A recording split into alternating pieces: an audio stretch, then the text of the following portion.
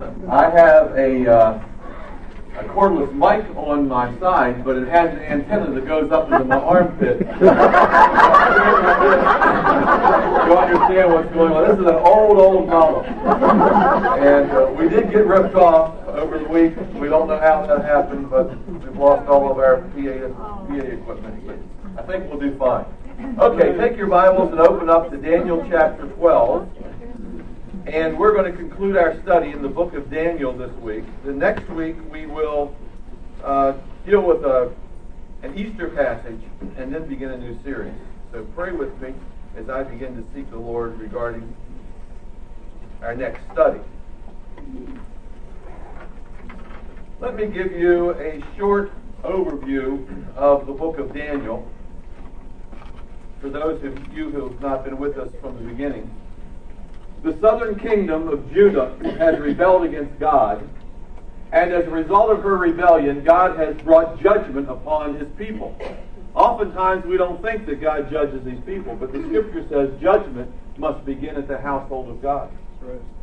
And the judgment that God brings is an invasion from the Babylonian Empire, which is a world military force. They sweep down, they defeat the southern kingdom of Judah. The people are scattered and others are captive, and that begins what is known as the Babylonian captivity. They are first under Nebuchadnezzar, the Babylonian king, then under Belshazzar, the man who sees the writing on the wall. Now, the book of Daniel consists of a series of dreams and visions. Some of these dreams and visions he gave to the king, others he gave to his prophet Daniel. But in these visions, God speaks, and He reveals two major truths. First of all, that He rules in the affairs of men. Although there are human kings, God rules over the human kings whether they realize it or not. He indeed is the sovereign of the universe. The second truth He reveals is that there will come a day when His kingdom will be established on earth, and His kingdom will be universal. Then He also gives some details to the visions or the dreams, and He tells of four mighty kingdoms that will rise and fall in succession. First, Babylon, a mighty empire. Second, the Persian Empire. Third, the Grecian Empire under Alexander the Great. And then fourth, the Roman Empire. Each one will defeat the preceding empire. It's just like Great Britain at one time was a great empire, wasn't it? But it's not the world power now. Then the Soviet Union became a great empire, didn't it? But it's not a great empire now. Germany became a great empire. It's not a great empire now. And America, in a sense, is a great empire. We basically are the strongest nation in the world. And in his vision, Daniel discovers that there are going to be four great empires, but each is going to be defeated by the other. And then, another detail of the vision is that God jumps way into the future, and He reveals that there will be an end-time leader, an evil man that we call the Antichrist. And he will take control over the world for a period of time before the Lord sends His Son, Jesus Christ, the Messiah, to defeat the Antichrist. So if you go to Daniel chapter 12, that sort of brings us up to date on our study. And beginning at verse 4 of Daniel 12, we have instructions that God gives Daniel in light of the prophecy. And then in verses 5 through 13, concluding the chapter, we have a question and answer session about the end times. So first of all, let's look at the instructions that God gives Daniel in verse 4. And I want you to notice how verse 4 opens. But you, Daniel. Now, since you see the word but, you recognize that this is a contrast. God is contrasting Daniel with someone else. And He's contrasting Daniel with the people that are mentioned in verses 2 and 3. Now look in verse 2 and look in verse 3. And many of those who sleep in the dust of the earth shall awake, some to everlasting life, some to shame and everlasting contempt. Those who shine will shine like the brightness of the firmament, and those who turn many to righteousness like the stars forever and ever. Now, these pronouns refer to a group of people who are going to live in the end times. Some are evil. They will have a resurrection and they will be judged.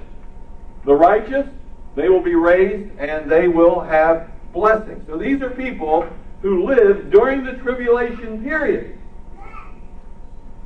And the writer identifies these people as those or them. And then he comes to Daniel. But you, Daniel, you're not going to be living during that time. That's way in the future. So now let me give you some instructions. But you, Daniel, look what he wants Daniel to do. Shut up the words. What words?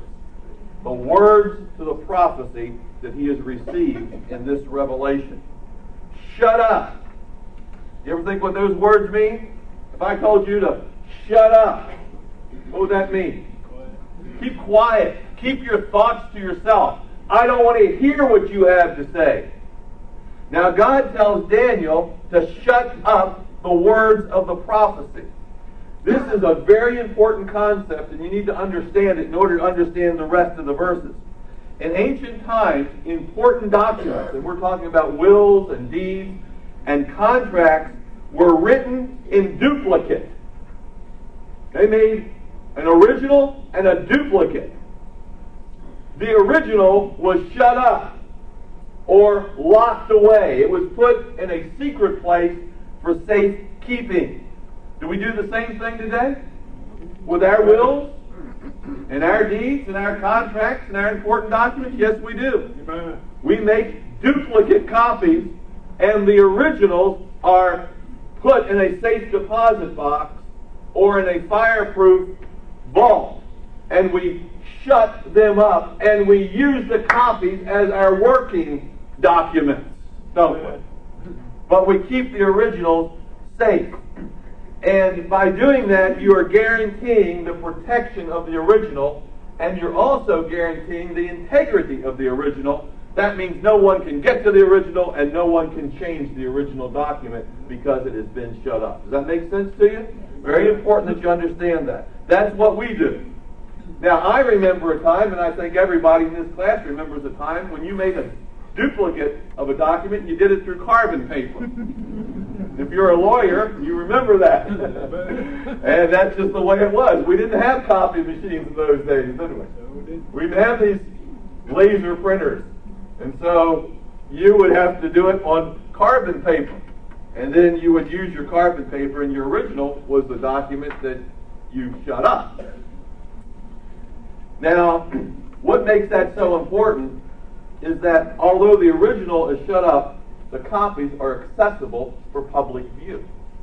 So God wants Daniel to shut up the original. Now, we believe that Daniel has copies of his prophecy, which are available for public view in a sense. So that's very important that we understand that. Now, why that process? Why do we have a duplicate?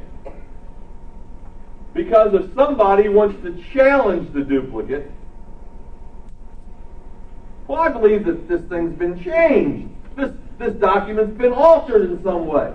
You can always pull out the original and compare it to the duplicate. So the duplicate becomes the working copy. Now, to bring this down home, when my three boys were playing baseball, and they were playing, let's say, 10 to 12-year age baseball or 12 to 14-year age baseball, the administrators of baseball always wanted to see the children's birth certificates. Why do you think they wanted to see the birth certificate?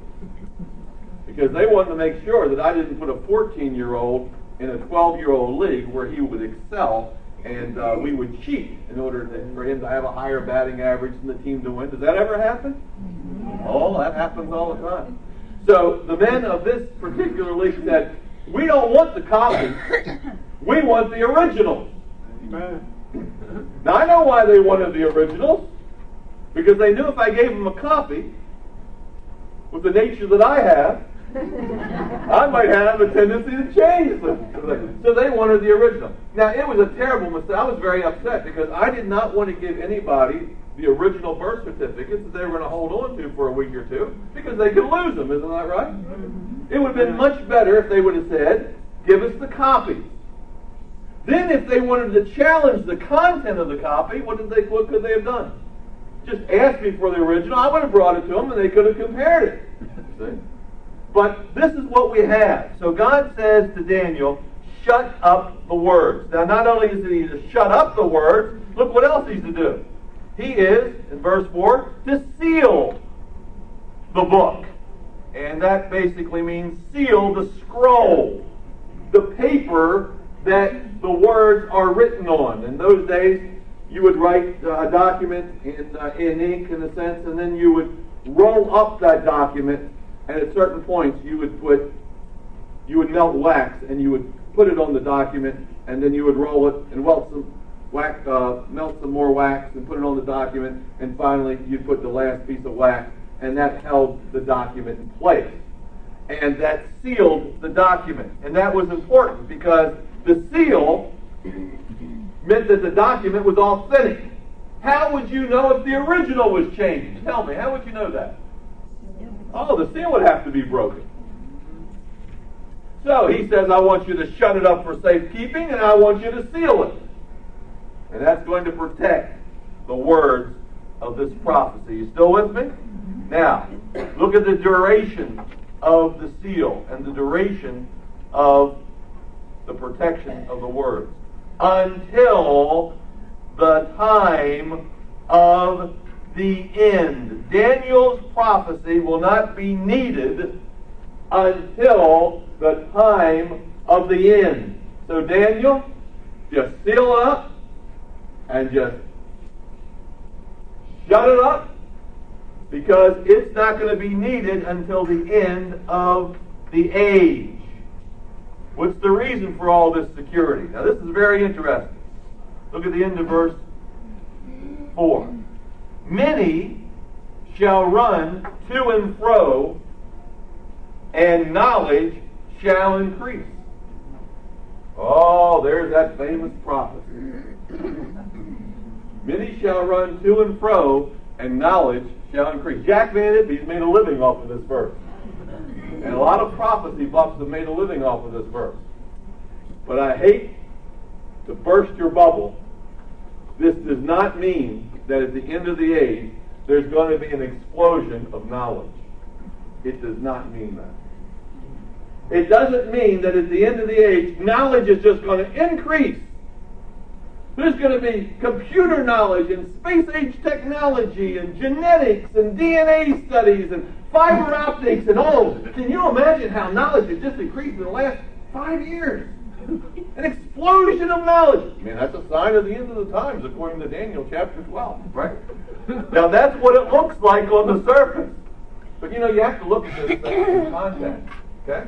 So we get 2 clues at the end of verse 4. First of all, notice the phrase, many shall run to and fro. This speaks of an intense quest. This speaks of pursuit that takes an effort, a pursuit that takes an effort. That's what that phrase means. And then the next clue is the word knowledge itself. In the Hebrew, the word means understanding. It's not an explosion of knowledge. It's talking about a pursuit of understanding. Now, what will many people be aggressively seeking to understand in the end times? In the context, they're going to be aggressively seeking to understand the content of Daniel's prophecy. What's actually happening on earth at the end of the age that Daniel describes here. Now that phrase, run to and fro, seeking knowledge, is a borrowed term. This did not originate with Daniel. This term is used in another Bible, another book of the Bible, and I want to show that to you. I want you to look at the next book, which is Hosea, and just keep moving till you find Hosea, Joel, and Amos. Hosea, Joel, and Amos. And when you get to Amos, turn to Amos chapter 8. Amos chapter 8.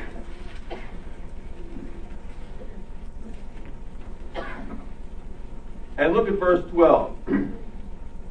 And they shall wander from sea to sea, from north to south.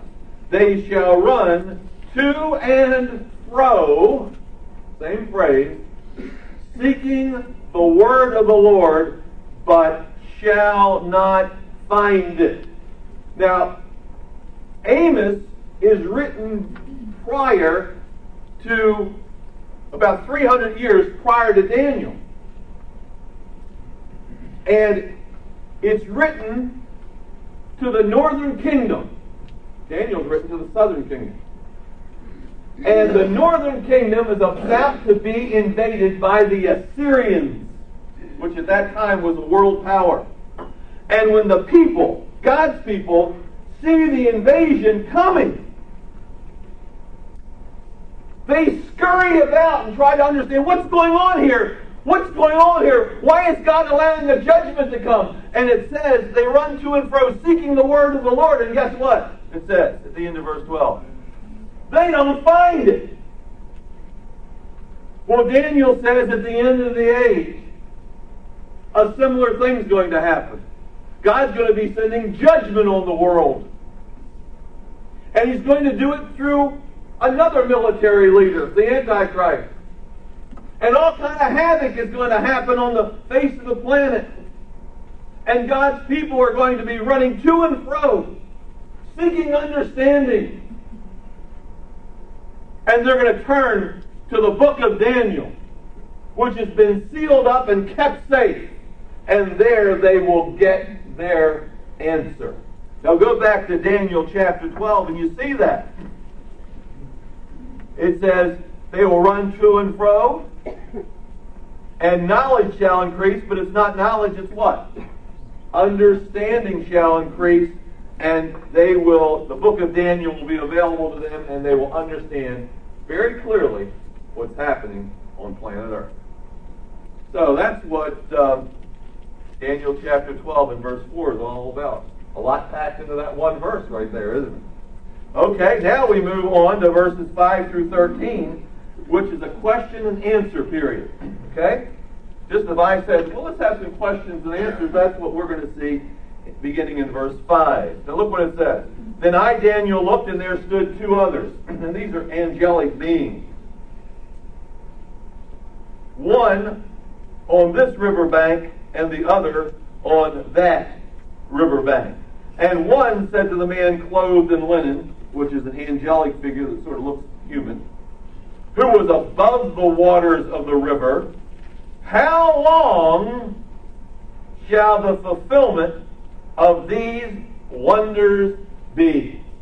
How long before all these awesome and unbelievable things that have been told in these prophecies, how long will it be? And the wonders, it's a very interesting word there. It says, how long will the wonders be? What wonders?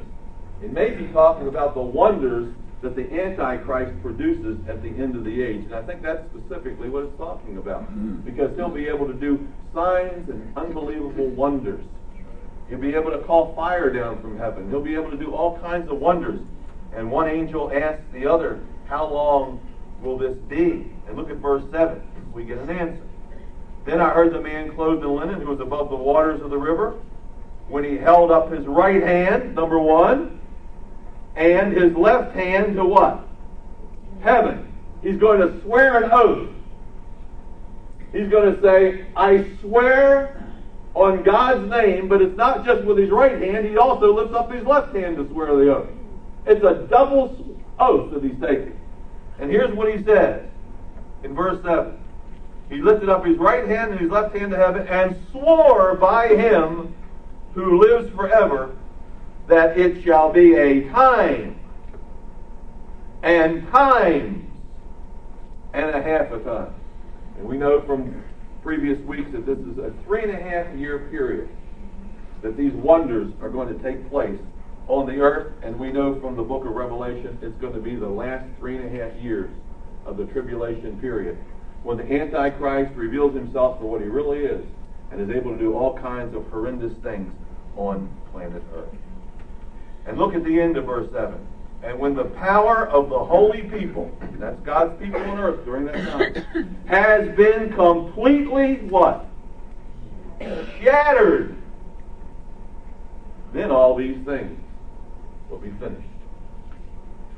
Well, we know it's going to last for 3.5 years, and when the power of God's people is shattered, then it will come to an end. Now, what is this shattering talking about? Well, let me show you.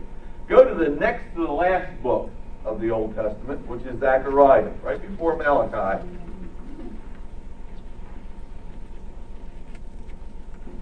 And turn to chapter 14. And you know, it finishes when the Lord comes back. And he comes and he rescues his people. And in Zechariah 14, in verse 1, it says, "Behold, the day of the Lord is coming." Now that's going to be a day of judgment. "Behold, the day of the Lord is coming, and your spoil shall be divided in your midst. I will gather all the nations to battle against" who? Jerusalem. So here we see God's people. And we believe it's the battle of Armageddon. The city shall be taken, the houses rifled, the woman ravished. Half the city shall go into captivity, but the remnant of the people shall not be cut off from the city. And here we see this whole scattering, all the evil things that are happening. And then it says, the Lord will go forth to fight against those nations. And when the Lord Jesus Christ comes back, he defeats the Antichrist. And you can read the rest of Zechariah. But this is probably what Daniel's prophecy is talking about. The wonders will occur for 3.5 years, and the God's people are just shattered. And then it comes to an end. The Lord's going to come back, and the Antichrist is going to be defeated. So that's the answer to question number 1. How long will all this be? Okay, now look at question number 2. Look at verse 8. "Although I heard," now Daniel begins to speak. He hears the conversation between the angels, and he says this, "Although I heard, I didn't understand." He couldn't figure out what they were talking about. He said, "I didn't understand." And I said, "My Lord, what shall be the end of these things?" He asked a second question. Well, what's going to be the final outcome after the people are shattered and it comes to an end? What's going to be the final outcome? He's not sure at this point. And so look what it says. "What shall be the end of these things?" And guess what happened? They give him a nice little answer, don't they? No, he gets a rebuke. The angel said, "Go your way, Daniel." Why did he say, well, let me tell you. He didn't say that. Go your way, Daniel. Mind your own business. See, I've given you instructions. Up in verse 4, you're supposed to be doing something. You're supposed to be putting this document and sealing it up and shutting it up and, go do your own business. Go your way, Daniel. He gets a rebuke. Why do you think the angel rebukes him? I have a theory. I can't prove it. But Daniel says, I didn't understand this. You know what he says in verse 8? I don't understand. What's it all mean? Go your way. Because curiosity is not enough. It's not a good enough reason. It's not sufficient grounds for getting knowledge about the end time. See, God doesn't want to reveal the end time just because you're curious. Based on your curiosity, He's not under any obligation to tell you all the details. But we want to know, don't we? We want to know all this. But even Daniel himself, he doesn't understand at this point, but he doesn't give him an answer without giving him a rebuke first. Because mainly, the things that are going to happen at the end of the time are not going to happen to Daniel. He's not going to be around at that point. But after the rebuke, well, we see something. Look at the end of verse 9, because it's very interesting. He said, go your way, for the words are what? Closed up and sealed to the end of time. So you don't need to know that. This doesn't have to be revealed to the end of the age. But then he does say this. He sort of gives him a half answer. He says, well, many shall be purified. And something's going to happen. We know that at the end, At the end of it all, there are going to be people who are going to be purified, made white, and refined. And that's going to be God's people. The tribulation is for a purpose. It's going to produce character in people's lives. It's a positive result. In the middle of verse 10 it says, and none of the wicked shall understand, but the wise shall understand. At that end of the age, the wicked won't know what's happening.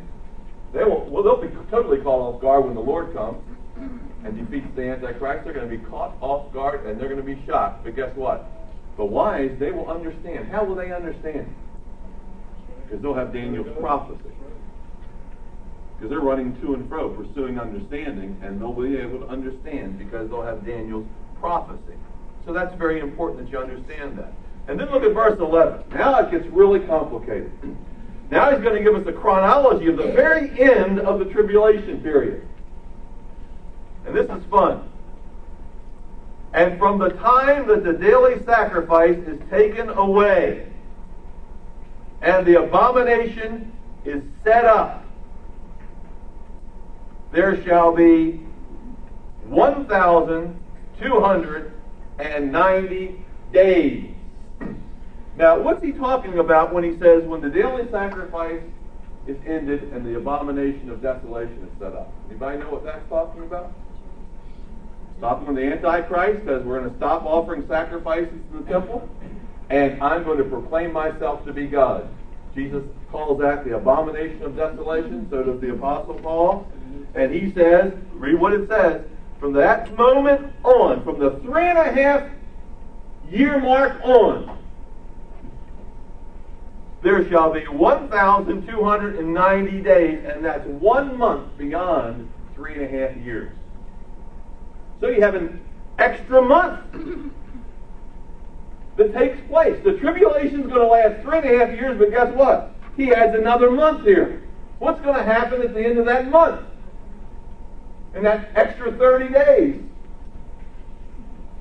Well, I guess you're going to have to bury all the dead that have been killed in the Battle of Armageddon. That's going to have to happen, isn't it? There's going to have to be a cleanup process. The Bible says that when Christ comes back at the end of the 3.5 years, there's going to be a judgment of the nations. That's going to have to take some time. So there's some extra time in here. The temple which has been defiled is going to have to be cleansed.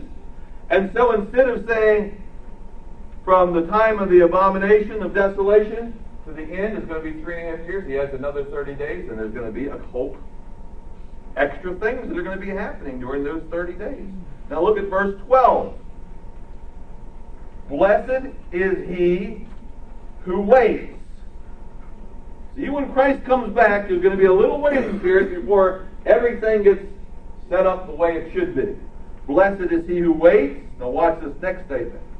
And comes to the 1,335 days. That's another extra 45 days on top of the 30. So now we have a total of 75 days beyond the 3.5 years of great tribulation before the millennium starts. Now, what's going to happen in those extra 75 days? I don't have any idea. But you know something? It's not for us to totally understand that, is it? Amen. I mean, if he's not going to give Daniel all the answers, why should he give us all the answers? He said, but I want an answer. You prophecy buffs are so persistent. You always want the details. I don't know what's going to happen, but maybe it'll be like our presidential election. The president gets elected in November, but he's not inaugurated until January 20th. That's 70 plus days. There's going to come a time when Christ will come back and defeat the Antichrist. There's going to be an extra 30 days, which is going to take place. We don't know what's going to happen, but maybe a cleansing of the temple, maybe the judgment, maybe the burying of bodies. There's going to be another few days. We don't know exactly what it is, but then there's going to be this coronation where the millennium starts. So there is extra days. This is why it's really difficult to interpret prophetic passages. Now, guess what? When it all happens, we'll have perfect understanding. Well, and we'll be able to look back on that verse and we'll say, you know, Street was absolutely wrong. It's not like the election at all. But anyway, there's a time period there. Okay, now let's look at this last verse, verse 13. But you, how about that?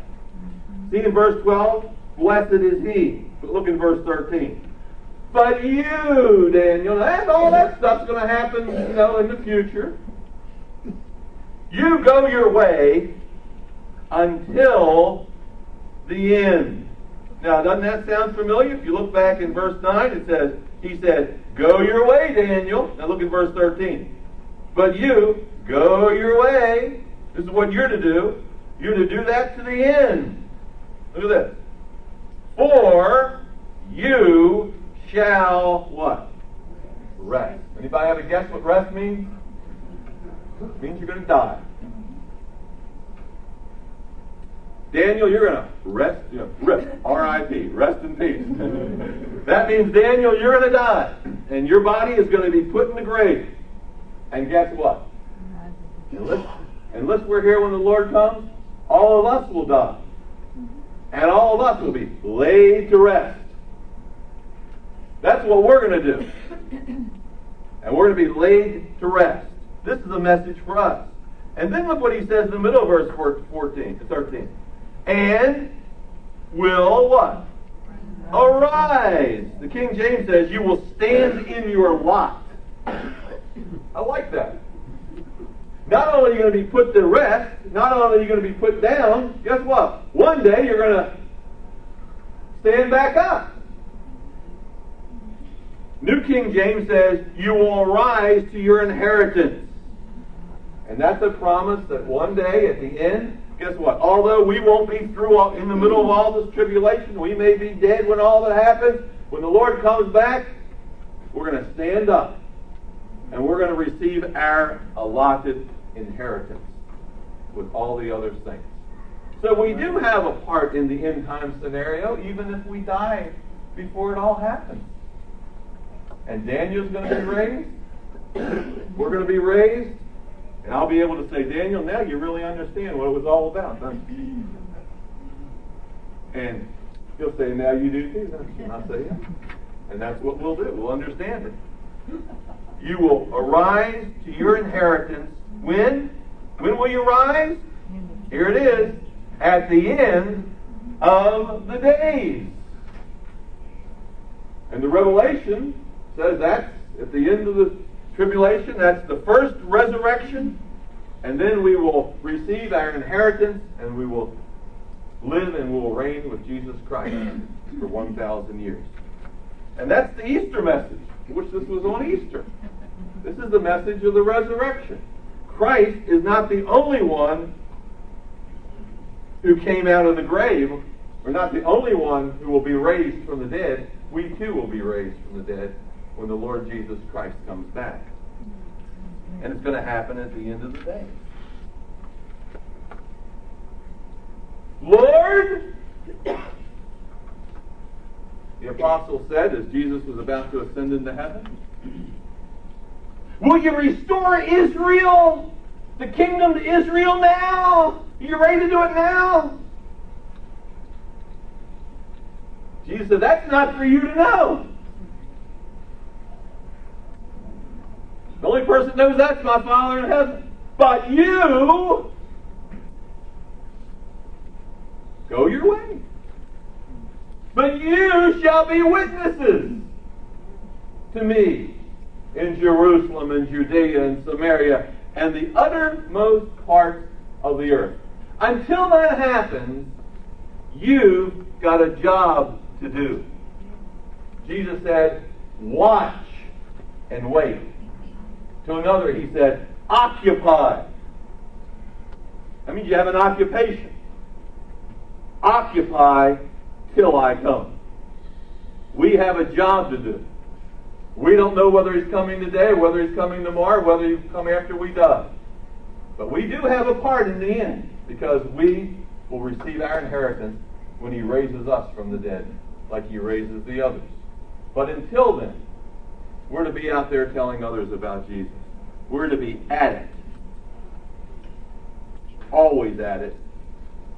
All at it. And thus ends the book of Daniel. Amen? Amen. Let's pray. Father, we thank you for our study in the book of Daniel. And it's had a lot of twists and turns, but those who have been with us each week have a real grasp on the message. And Lord, we know from this study that you are in control. You're in control of even nations that don't even acknowledge you, whether they realize it or not. You are the sovereign God of the universe, and you rule in the affairs of men. And one day, Lord, you will rule universally, and we'll have our allotted inheritance, and we will rule and reign with Christ. We thank you for this great promise that you've given us through this prophet Daniel. One day, Lord, we'll have complete understanding. Right now, we know in part, but one day we will see things just the way they are. So we thank you for that great assurance in Jesus' name.